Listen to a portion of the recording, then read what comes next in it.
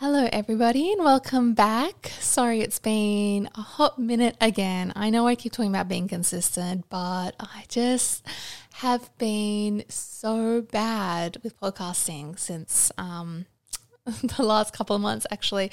And I'm sorry that this is my goal now. From now, I'm going to be consistent. I've said it, I've touched wood, it's happening, it's in the atmosphere.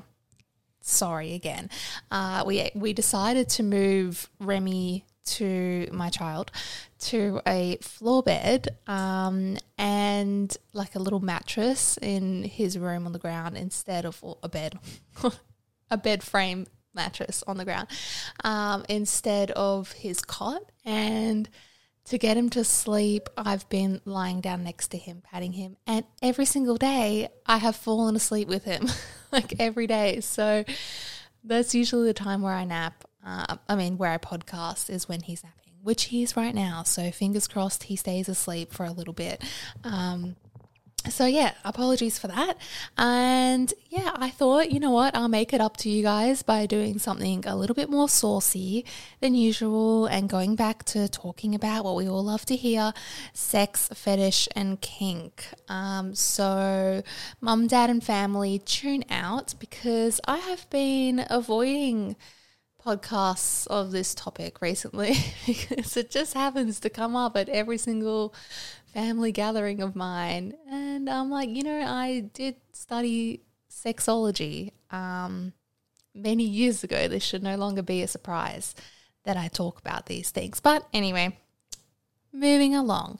So I got a message, an email, which I may read out, which is kind of what made me think I'll do a podcast about this. So I got an email from Anonymous Man, and they are not from Australia, which I am loving. They're in their 20s, mid-20s, and I love the way that this guy writes because he really likes to do his forward slashes. So here's his email. Hi. Me, my partner / girlfriend / fiance / soon-to-be wife need your assistance / advice / support / suggestions, help, tips, tricks, tools, ideas, info, opinions, thoughts, feedback, slashes in between all those. We are both in our 20s, mid-20s, and I'm just going to not say where he's from just because he's really wants to be anonymous. So basically, my girlfriend has like this weird fetish / kink / obsession for bellies / belly buttons / tummies / tummy bottoms / navels / innies, outies, etc. She especially has a fetish kink obsession for my belly outie belly button.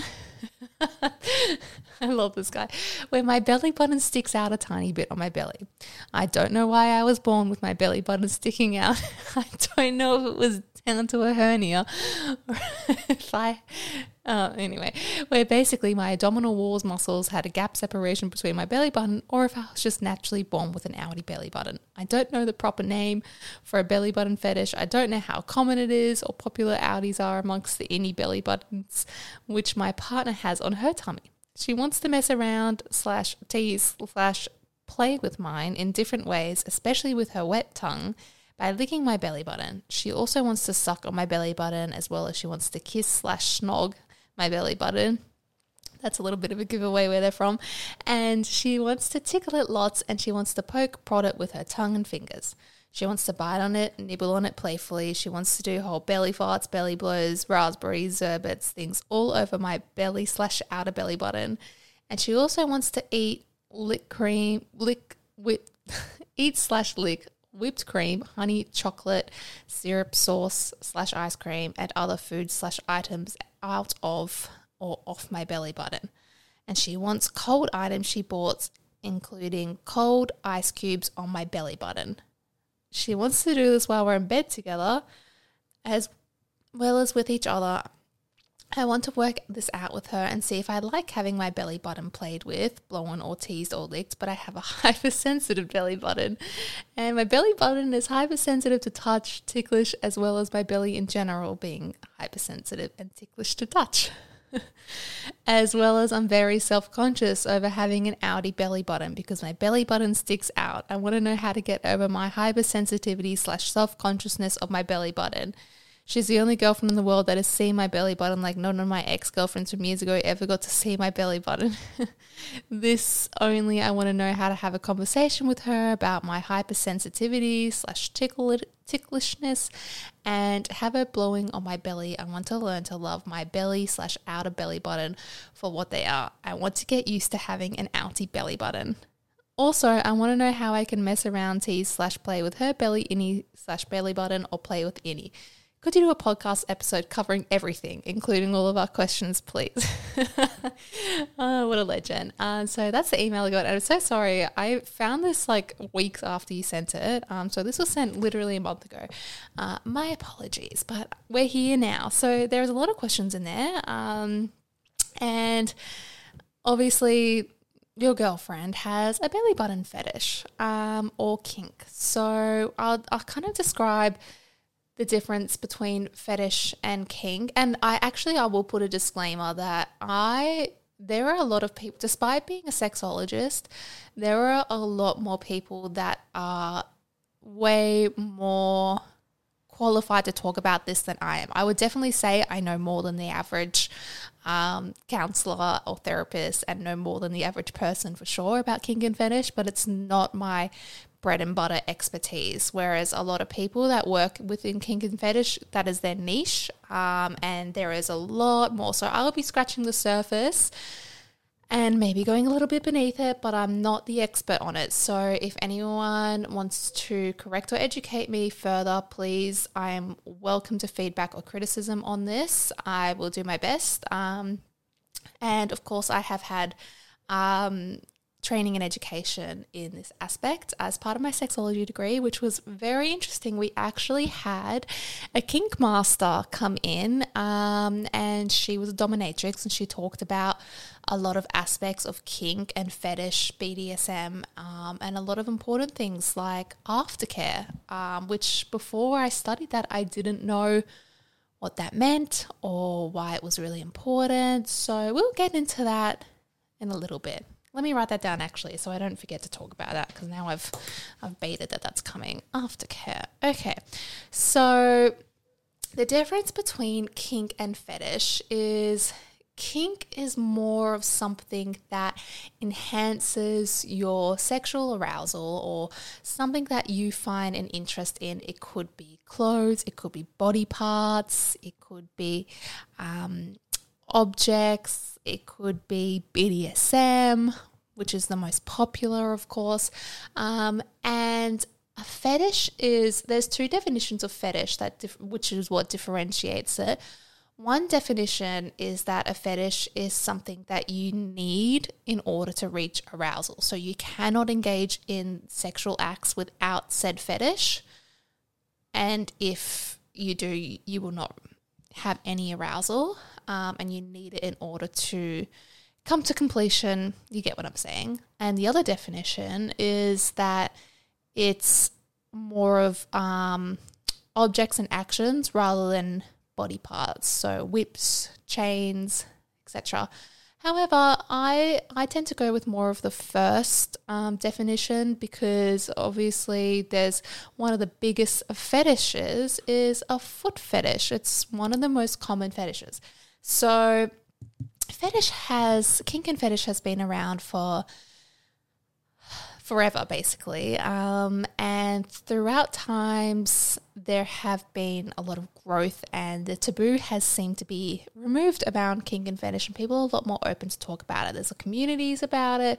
There's no shame in it. And in fact, there was a point like 10 years ago where it was almost like so trendy to be talking about or engaged in kink and fetish that if you weren't engaged in it, people were saying you were frigid, vanilla, boring or whatever. And isn't that funny that once something that was so shamed, and then if you weren't into it, all of a sudden you get shamed for that. And now I think the movement is coming back to literally whatever you want is what is best, and you don't have to engage in things that you don't want to engage in, obviously. So some kinks and fetishes includes things like dominatrix, bondage is a popular one, leather, like materials, leather, surgical gloves is popular, foot fetish is extremely popular. There are types of fetish that are controversial, like fetish for certain ethnicities, in particular Asian women, and only seeking Asian women. There are people that have kinks or fetishes for people pretending to be like slaves, which obviously can be problematic. I've seen this come up on Reddit so many times where black women write in saying, I've been dating this guy for a year, we're in love, we've met each other's families, and then all of a sudden he has a fetish for me pretending to be his slave. And obviously with the history around that, it's extremely traumatic and confronting.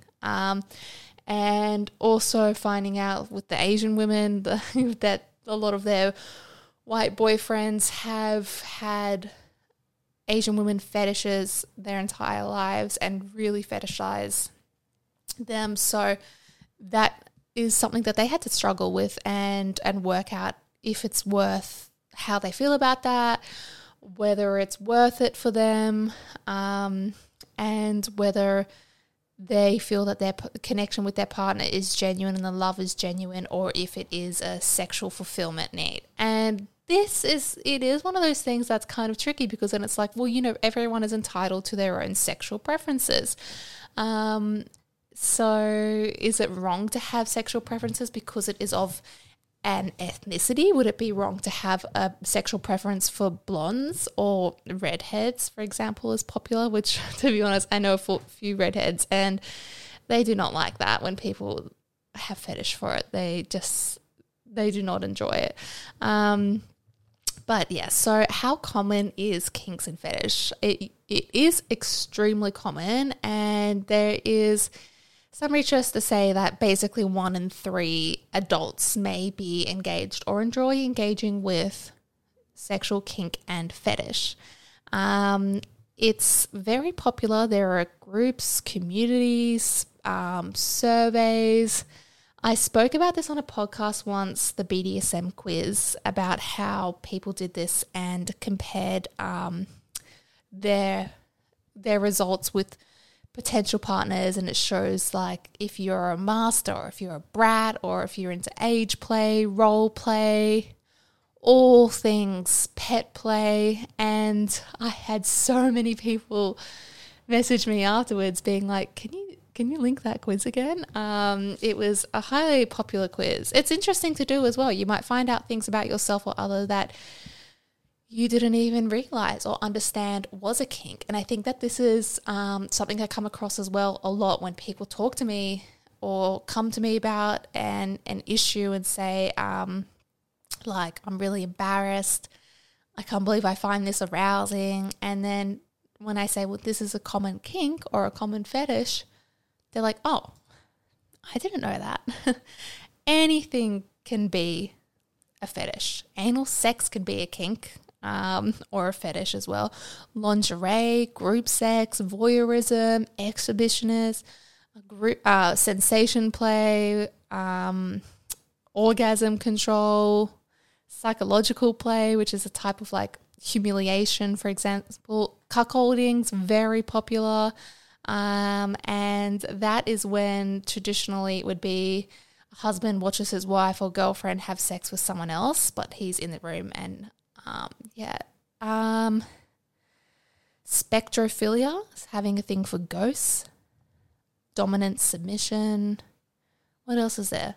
Oh yeah, of course, sadism, people that get off on inflicting pain, masochism, the reverse, receiving it, wax play, pregnancy, that is a big one. I've had many people tell me about their pregnancy fetish, breast milk fetish, tentacles, age play, stranger play, like hooking up with a stranger. I don't know the official word for this, but blood, like playing with blood. knives, basically anything you can imagine can be a fetish. I have come across people on the internet talking about how they have a fetish for picking up dirty pubic hairs from the grossest public toilets they could possibly find and putting it inside their foreskin. There is fetishes for having insects or small animals crawl on your genitals. And then there are the harmless fetish like silk, or red lingerie or whatever.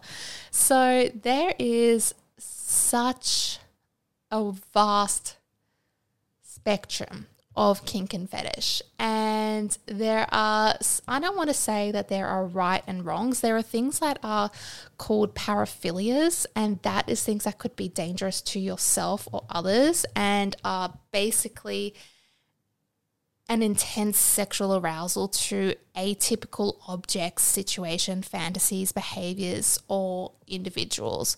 And if you have paraphilias, many of these can be harmful, such as being asphyxiated is a common one, like strangled. Pedophilia is a paraphilia. Zoophilia and bestiality. Anyway, belly fetish, there is a name for it, and I cannot remember it off the top of my head because it's a hard name to remember. I think it's called like Alvino. I can't remember. I'm sorry. But I know it starts with Alvino. Alvino? I don't know. But there is a fetish specifically for belly and belly buttons. And it's not necessarily an abnormal fetish. In fact, it's more common than what you would think. And the belly and the stomach is widely considered as an erogenous region. It holds multiple nerve endings. It has sensitivities, as our mate emailed me saying he's very hypersensitive. And I think that hypersensitive is something to lean into. It's something that it's a sensation that you get to experience. And also the more you do it, the less sensitive it is likely to become. But if it's ticklish or something, there are ways that you could engage in this fetish that aren't soft feathers on the tummy where it's too ticklish. It could be putting pressure on it or massage, pulling the skin, those kind of things. So having a belly fetish, as we know, usually coincides with belly-related sexual acts, such as touching and rubbing the belly region, using sex toys and other objects like food, candles, ice, feathers, massage oils to stimulate the belly, rubbing bellies together, licking or sucking the navel, and it's pretty common. Usually it's more common for men to have this fetish, and a lot of people assume it's because of the prevalent, I guess, Western fashion of crop tops and exposing midriff. And a small waist has been something that's been considered a trait of many beautiful women, although now I would say that having a fetish for bigger bellies as well is more common than having a fetish for smaller bellies. And I see a lot of content on like even Instagram of women making fetish Instagram pages of having really big bellies and bellies that overhang, and men just love it. The comments they put on it are wild. Smack me in the face. Suffocate me with your stomach. It's very popular, extremely popular. So it could be, I should go into, I guess, the history of how is fetish and kink formed? Like how do we get into this? And most people, for majority, not all, this is something that probably originated in your childhood. So I remember reading about Freud, who said that, and we all know that Freud was problematic with a lot of his theories about having attraction to your opposite sex parent. But he also spoke about how sexual arousal stems from early memories, such as seeing a nurse in your childhood and having a nurse look after you or something like that, or being exposed to a breast accidentally as a child. So most people that are interviewed or have been studied about their fetish pinpoint it back to the age most commonly between 5 and 10 years old. So this could be something like, for example, belly. It could be something as simple as watching a belly dancer or seeing a belly dancer or something like that.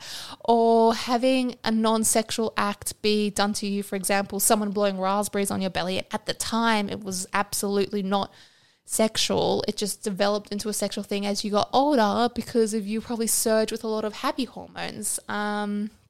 There's a lot of theories about how foot fetish come along. Some people say it's because the feet are sensitive and ticklish. Other people say it's a sign of submission, like all I am worthy of is your feet.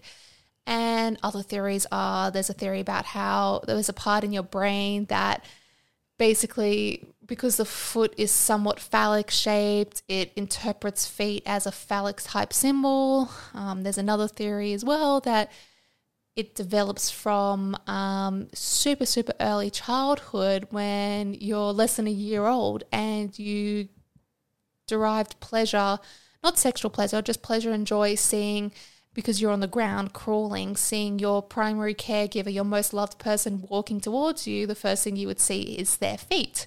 And then receiving joy from that, knowing you're about to get cuddled or picked up or interacted with. So there's a lot of different reasons why you may be into this or get into this later on in your life. And I put an Instagram poll up a few weeks ago about what people are into, and a lot of people replied to that, sharing their fetish, so thank you, and kinks.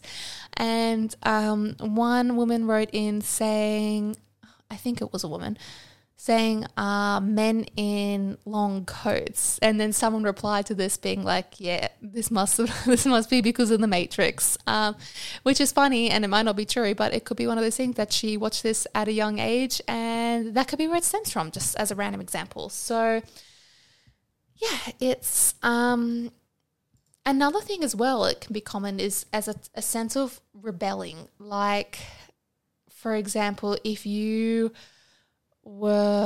come from a culture where you can't expose yourself or showing your midriff is highly inappropriate, that may derive or turn into a sense of a sexual interest because of the thrill you get when you expose it to someone, or someone has exposed it to you, because it feels forbidden, it feels taboo, and you get a surge of like rebellious energy and feeling powerful because of it. Some fetish does stem from, unfortunately, it stems from like sexual assault, and many, not all, but many sexual assault victims actually develop further fetish with scenarios not similar to, or sometimes similar to, the way that they were assaulted, or otherwise the opposite. For example, it could be, trigger warning, a woman being sexually assaulted, she may then later develop a fetish where she overpowers a man, or she dominates a man, or is a dominatrix and does whips and chains to a man and makes him completely submit. Or alternatively, she may be sexually interested later on in being made to feel vulnerable again, and being made to feel like she has to completely submit, she has no option. But in a way, I just want to make this clear, it does not mean in basically zero circumstances that sexual assault was never ever a pleasurable experience. It usually means that they are subconsciously trying to heal this memory by recreating it, but in a safe environment with a trusted person.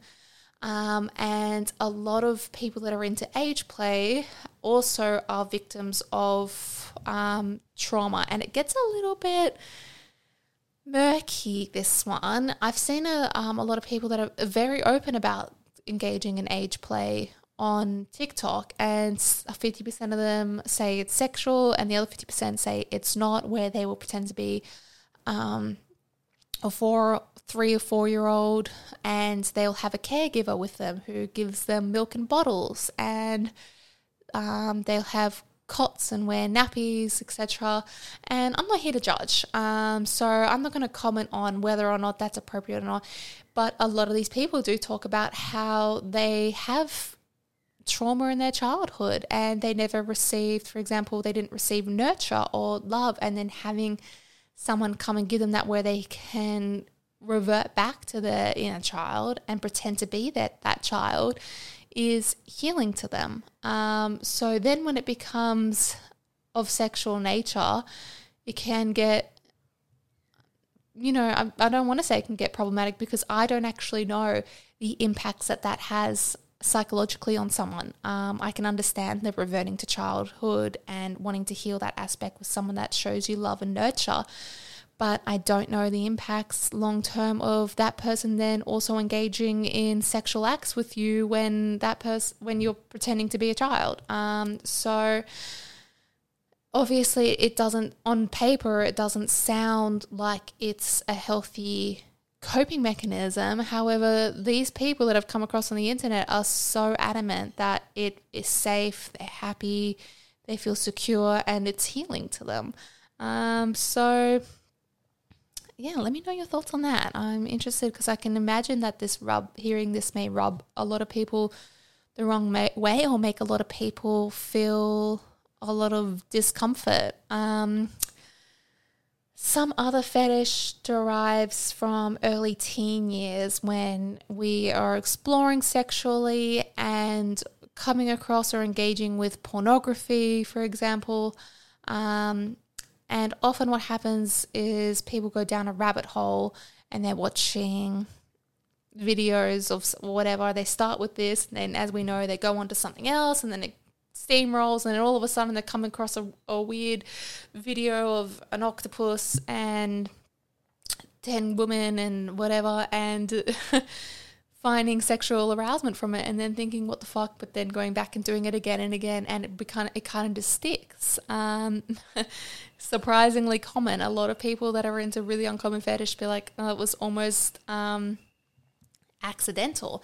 There are people that have fetish for objects such as their cars, and they will have sexual interactions with their cars. Balloons, super common.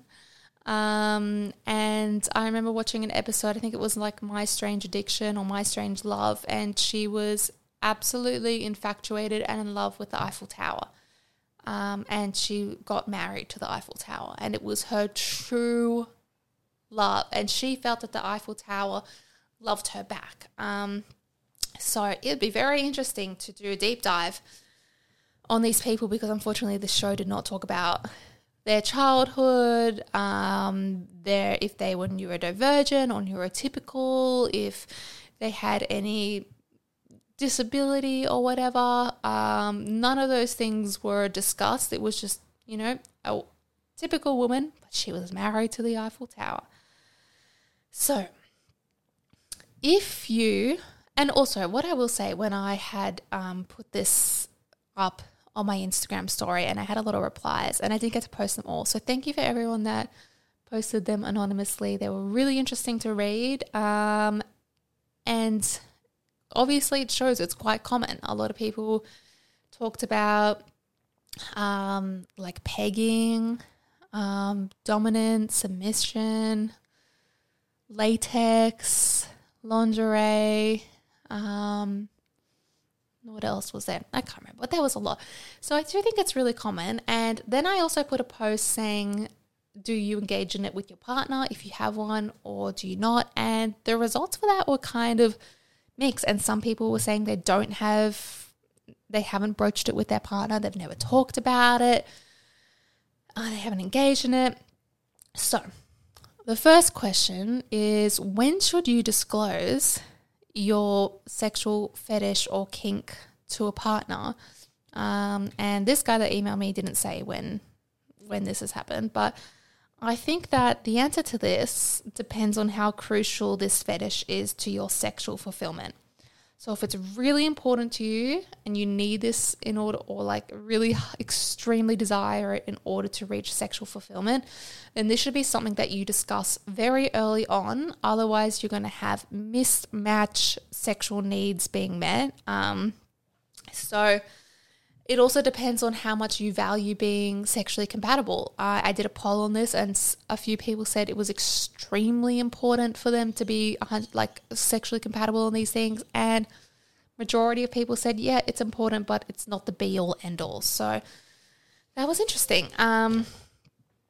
What to do if you don't like your partner's kink. So I do like the way that this guy is emailed saying he's open to it. He wants to learn more about it. He wants to engage more with her in it.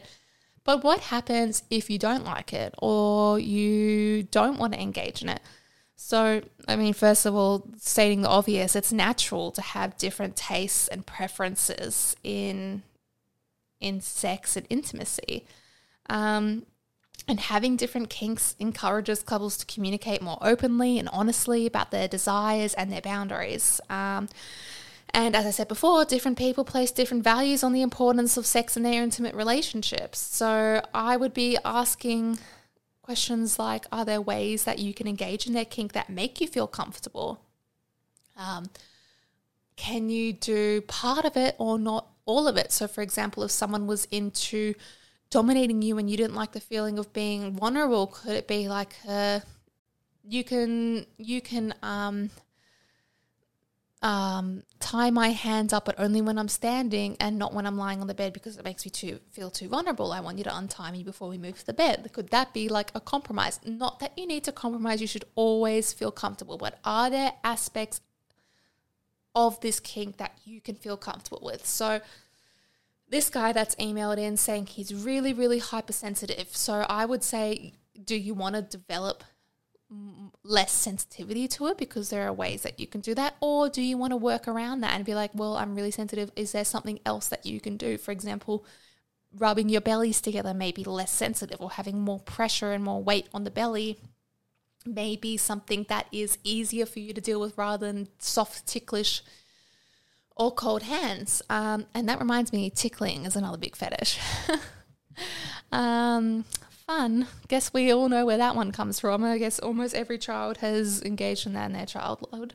Not that clarifying, not that it means it was sexual at that time. It's usually just a positive memory in your brain. Okay. Ask yourself, are you comfortable with them engaging in this kink with other people or other communities? So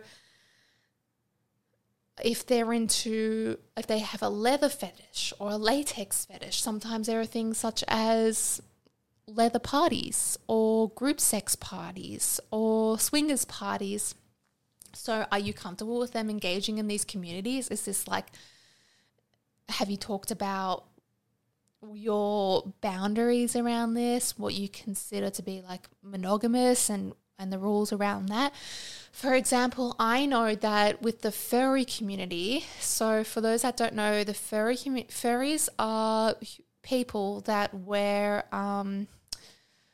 almost full body suits, typically full body suits that look like animals. And it usually looks like somewhat like a standing dog is typical. It's not like everyone's dressed as a different animal, like one person's an octopus or whatever. There is a certain aesthetic to it, and people spend tens of thousands of dollars getting these suits made. Some people don't wear the full suit. They might just wear ears and a tail, for example, and a lot of people develop personas to go with their furries. They talk through their furry persona, and I know, and I've worked with clients that are part of the furry community, and some say it's fetish and it's all sexual, and others say no, it's not. It's the community. It's just like the safety of like, it's anonymous. It's almost like you're at a masquerade, but you know all these people buy their furry suit rather than what's beneath them. Like there's a lot of comfort with that. And so for those that engage in the kink sexual side of the furry community, and you have a partner that was identified as a furry, how would you feel if they go and engage in these parties? Because it's that, for example, that one is a huge part of their personality when they've literally developed a persona for this kink or fetish. Not that all furries are kink and fetish, but many of them are. So those are questions you have to ask yourself. Are you comfortable with them engaging with forums about it? If they're an exhibitionist, are you comfortable with them showing their dick on Reddit or whatever, or putting nudes of themselves online because they derive sexual pleasure from other people watching them? So these are the kind of things that you should discuss. Does it, and also asking yourself, does it cross ethical or moral boundaries for yourself? Like, are there things that you feel, okay, I do not feel comfortable engaging with this. This feels wrong to me. This feels like it's a boundary cross. I don't like feeling taken advantage of, or I don't want to submit to someone or feel vulnerable. I don't want to be hurt. For people that are into like dominatrix or whatever, I don't want to be whipped. Does it cross boundaries for you? And also having something called sexual empathy, which could be like asking your partner specifically, what do you love about your kink? And understanding the why behind it. Is it the sensation you love? Is there a feeling you love, like power, or you love the giggling, or the feeling kind of on edge or almost afraid? Like, what feeling is it that you like from it? So it's important to note as well that engaging in kinks that you aren't comfortable with can breed resentment. So it's really, while I love and encourage, if you're open to it and comfortable with it, exploring your partner's kinks, if you feel safe and consenting to do it, of course. While I love that, it's also important to note that if you didn't enjoy the experience, please don't push yourself continuously to engage in it for the sake of your partner, because most likely it will breed resentment. And I have seen this a lot on Reddit. For example, actually recently I read about a woman saying that she was with a partner for over a year. He expressed interest in like being dominated and being like a sissy boy or femboy, where basically, even though she described him as like a typical macho man, masculine man amongst his friends, like kind of a bro. He liked to, in the bedroom, come across feminine or wear even some of her underwear and be taken from behind, like be pegged. And she was saying like she engaged in it, it was okay, but he loved it. He loved it so much that every time since he wanted to be pegged. And if you don't know what pegging is, I should clarify. It's usually when one partner typically a woman wears a dildo, like a strap-on dildo, and penetrates her partner with that. So, and usually it's between a man and a woman and anally penetrated. So, yeah, I think that she was saying he wanted it more and more, and every single time he was asking to be pegged, and she was starting to question his sexuality because of it. And this hits a soft spot for me and a lot of people that, you know, are, I guess, I was going to say sexually aware, but that sounds, I don't think that's a phrase, but you know what I'm trying to get at, where it's like you don't want to shame people and question their sexuality for engaging in things just because it is being anally touched or whatever, or a rim job, and then assuming they must be gay because they enjoyed it. It's offensive and it's wrong and it's harmful, and it prevents people from wanting to explore sexually. So I don't think that it's fair to make these assumptions. However, in this case, she said that after the first year, their sex was amazing, and then they introduced this, and then all of a sudden it was all he wanted, and he wouldn't want to touch her. He never initiated any kind of sexual interaction towards her. Her pleasure was never taken into account. He never touched her. So she was wondering, is he no longer attracted to the feminine parts of me? Is he just wanting me to act like a man and take him from behind? So after a while, she said that she was growing a lot of resentment for him and losing attraction to him over time. And basically all the comments were like, this is too far gone because this is what he wants and this is not meeting you and you're just sexually incompatible. So I think that those comments are a bit doomsday. Like perhaps he needed a little bit of a wake-up call to, as a reminder, and be given a chance to engage with her sexually. But also, if she was starting to get uncomfortable and no longer wanted to engage in pegging or whatever, and that was so important to him, it's right that maybe they aren't sexually compatible. Which I guess leads me to my next point as well that I wanted to make is having sexual incompatibility is enough of a reason, if it's important to you to have sexual compatibility, it's enough of a reason to end a relationship. So I've seen many times being like, oh, I've met the love of my life. He's absolutely amazing in all aspects, but the sex is terrible. And it's not because he's not skilled. It's because he has no interest in making me orgasm or touching me or having me derive any pleasure. And it can be more than just sexual skill. To me, that comes down to, well, is your pleasure prioritized? Are your needs being met? And if it's not being met in the bedroom, are they being met elsewhere?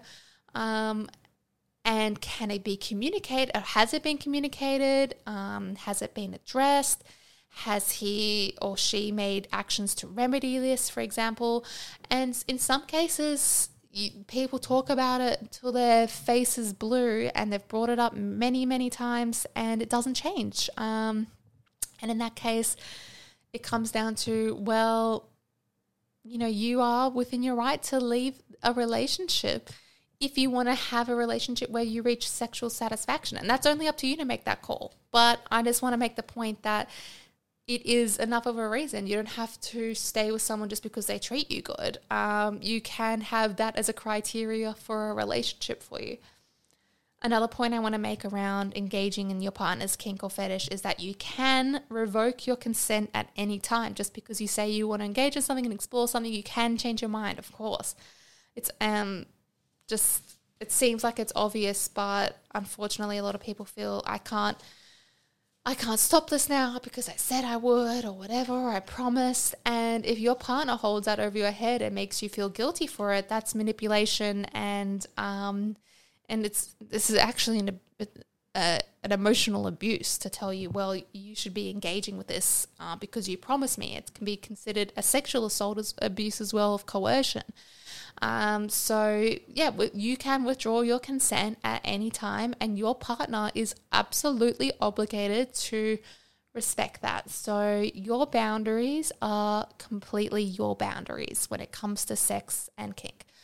So how does one broach the topic of it? So like I said before, you can ask where it stems from if they have it, or if you have it yourself. I think that you can do things, for example, I recommend in the past doing the BDSM quiz together, or there's this other quiz, what is it called? If you want to know it, message me and I'll find the name of it because I can't remember off the top of my head. But basically, you do a quiz and your partner does a quiz and it shares with you the shared kinks and fetish that you may have in common that you may not have discussed. Or feel open or discussing. But of course that means that if that person doesn't share that kink fetish, the results don't get shown of everything you tick, so they still don't know.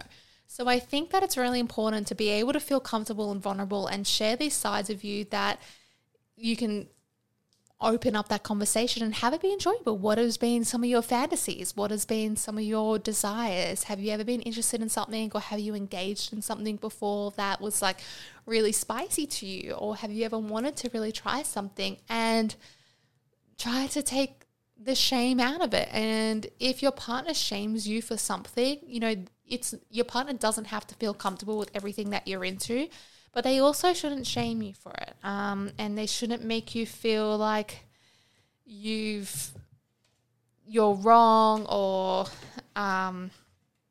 bad because you're into something that they're not into, or something that's not typical, for example. So I think that, it's one of those things where there is no perfect narrative to start this conversation other than to just start it in a gentle way and bring it forward and present the information. You may not necessarily have to straight out ask your partner, hey, can you do this to me? But just say, this is something I feel sexually aroused by, or I've kind of been curious for. What do you think about it? Would you engage in this? How does this make you feel? Does it sit wrong with you? Does it sit right, for example? And like I said, when to do it depends on how important sexual compatibility is to you and how much of a priority it is. So, back to my buddy. I can't give you the best tips on how to engage in her belly button or her stomach. I encourage you instead to, his last question was, I want to know how I can mess around / tease / play with her belly / innie belly button, or play with the innie. I think you should ask her, what is the sexiest for you? What can I do that makes you feel really good? Do you like when I do this? Do you like it when it's this? I get her to tell you what you want, because you don't want me over here saying, oh, here's an idea, pour hot wax on her in her belly button or something, and then absolutely traumatize the poor girl. So ask her and let her lead the way and tell you what she's into. In terms of developing your hypersensitivity or reducing it, that's something that you can explore yourself, and you can explore it on your own or with her. And I think it's worth exploring on your own, even out of a sexual context, to realize like, are there certain things that I can engage with that doesn't make me like just immediately shiver and want to push her hand away or whatever, because it's so sensitive. So find out what feels okay for you. And also, I love that this person that emailed in is so open-minded and so ready to engage in it and try things, and there's no judgment there towards his partner. I love that he tried to to speculate the cause of his outie belly button. That's really cute. I think it just happens by chance, to be honest, to do with the umbilical cord. And it's amazing. It sounds like your partner really loves that about you as well. So I think that that's a great sign of a great partnership, where that's something you've been self-conscious of, and this is something that she literally is obsessed with and loves about you and thinks is super sexy. So do whatever makes you feel the most comfortable. Over time, your sensitivity is likely to decrease, but also maybe the squirming and the ticklishness is something that adds to the arousal for her. So ask her these questions if you're comfortable with it, of course. So anyway, thank you for everyone for sending me in some of the information about your kink and fetish. Oh, I totally forgot. I had a beautiful woman message me about this. This was a couple of weeks ago, so now I can't even remember the context of our conversation. And we talked about how her partner, hang on, where is it? I'm pretty sure he was into, what was it? I can't remember. Oh no. Okay. I asked consent if I could talk about this anonymously and somewhat vaguely. I've got it here now. So I thought this was really interesting. So she said that they've been together for many years. They've been trying to spice things up over the years, doing some light BDSM where she was the sub and he was a dom, but she wasn't into that. And she doesn't remember how they first tried subbing it. I'm pretty sure she's referring about he was really interested in being like subbed, or maybe like femboy, sissy boy type scenario. I don't want to put that label on it in case that wasn't it, but this is what I'm just vaguely remembering. So they swapped around, and it kind of unlocked something in him, and progressively he found he enjoyed expressing himself in more effeminate ways in their sub and dom dynamic. Here we go. It's now become a full-blown sissy fetish. Sorry, it is a sissy fetish. We get dressed up, have makeup, wear wigs, etc. They've had great and open communication about it over many years. And she actually says that it's something that she doesn't derive arousal from. She's not a natural dom, but it's something she's more than willing to engage in with him. So I love that she even says at the end, overall, it's a nice challenge for me. So I think that's really beautiful that she's so open to it. She has no judgment. It's not something that is like driving her wild, and she's probably not fantasizing about this all the time. But the fact that it's not, she's talked about this bit panning over years, and it's not something that's, bred their resentment or dislike or being turned off about it. It's something that she engages in for his sake. And she probably, of course, finds enjoyment, but maybe just not particularly high levels of arousement from such things. So she said when he first expressed exploring this fetish, she just kept an open mind. She's happy to try most things generally. They talked a lot about boundaries and their expectations, and they agreed preemptively, this is what I love, that if it became too much, they would stop or take a long break. So I think that that's really amazing that they pre-set up these boundaries to be like, let's explore it, but if at a point I get to a point where I'm really not into it or not enjoying it, we'll stop or take an extended break from it. So I love this. I think this is really healthy sexual communication and a really great example of someone that is engaging in their partner's kink where they're not necessarily, developed into their own kink. So she said finally she 100% accepts him from his day-to-day and his persona behind closed doors. He's a great lover and he satisfies me in other ways. So it's not like the fetish is the only thing in our sex life. So I love this example. I'm so glad she shared this with me. So thank you. I won't say her name, but thank you for messaging that and having that open conversation with me. I think it's really interesting and a really great example of how these things can turn out super positively, because that example I used from Reddit where she was saying she was turned off is literally the exact same fetish that this girl had messaged me about. But this is the flip side of that coin where she's engaged in it and it's fulfilling them and she's satisfied. She gets her needs met in other ways sexually from the same partner.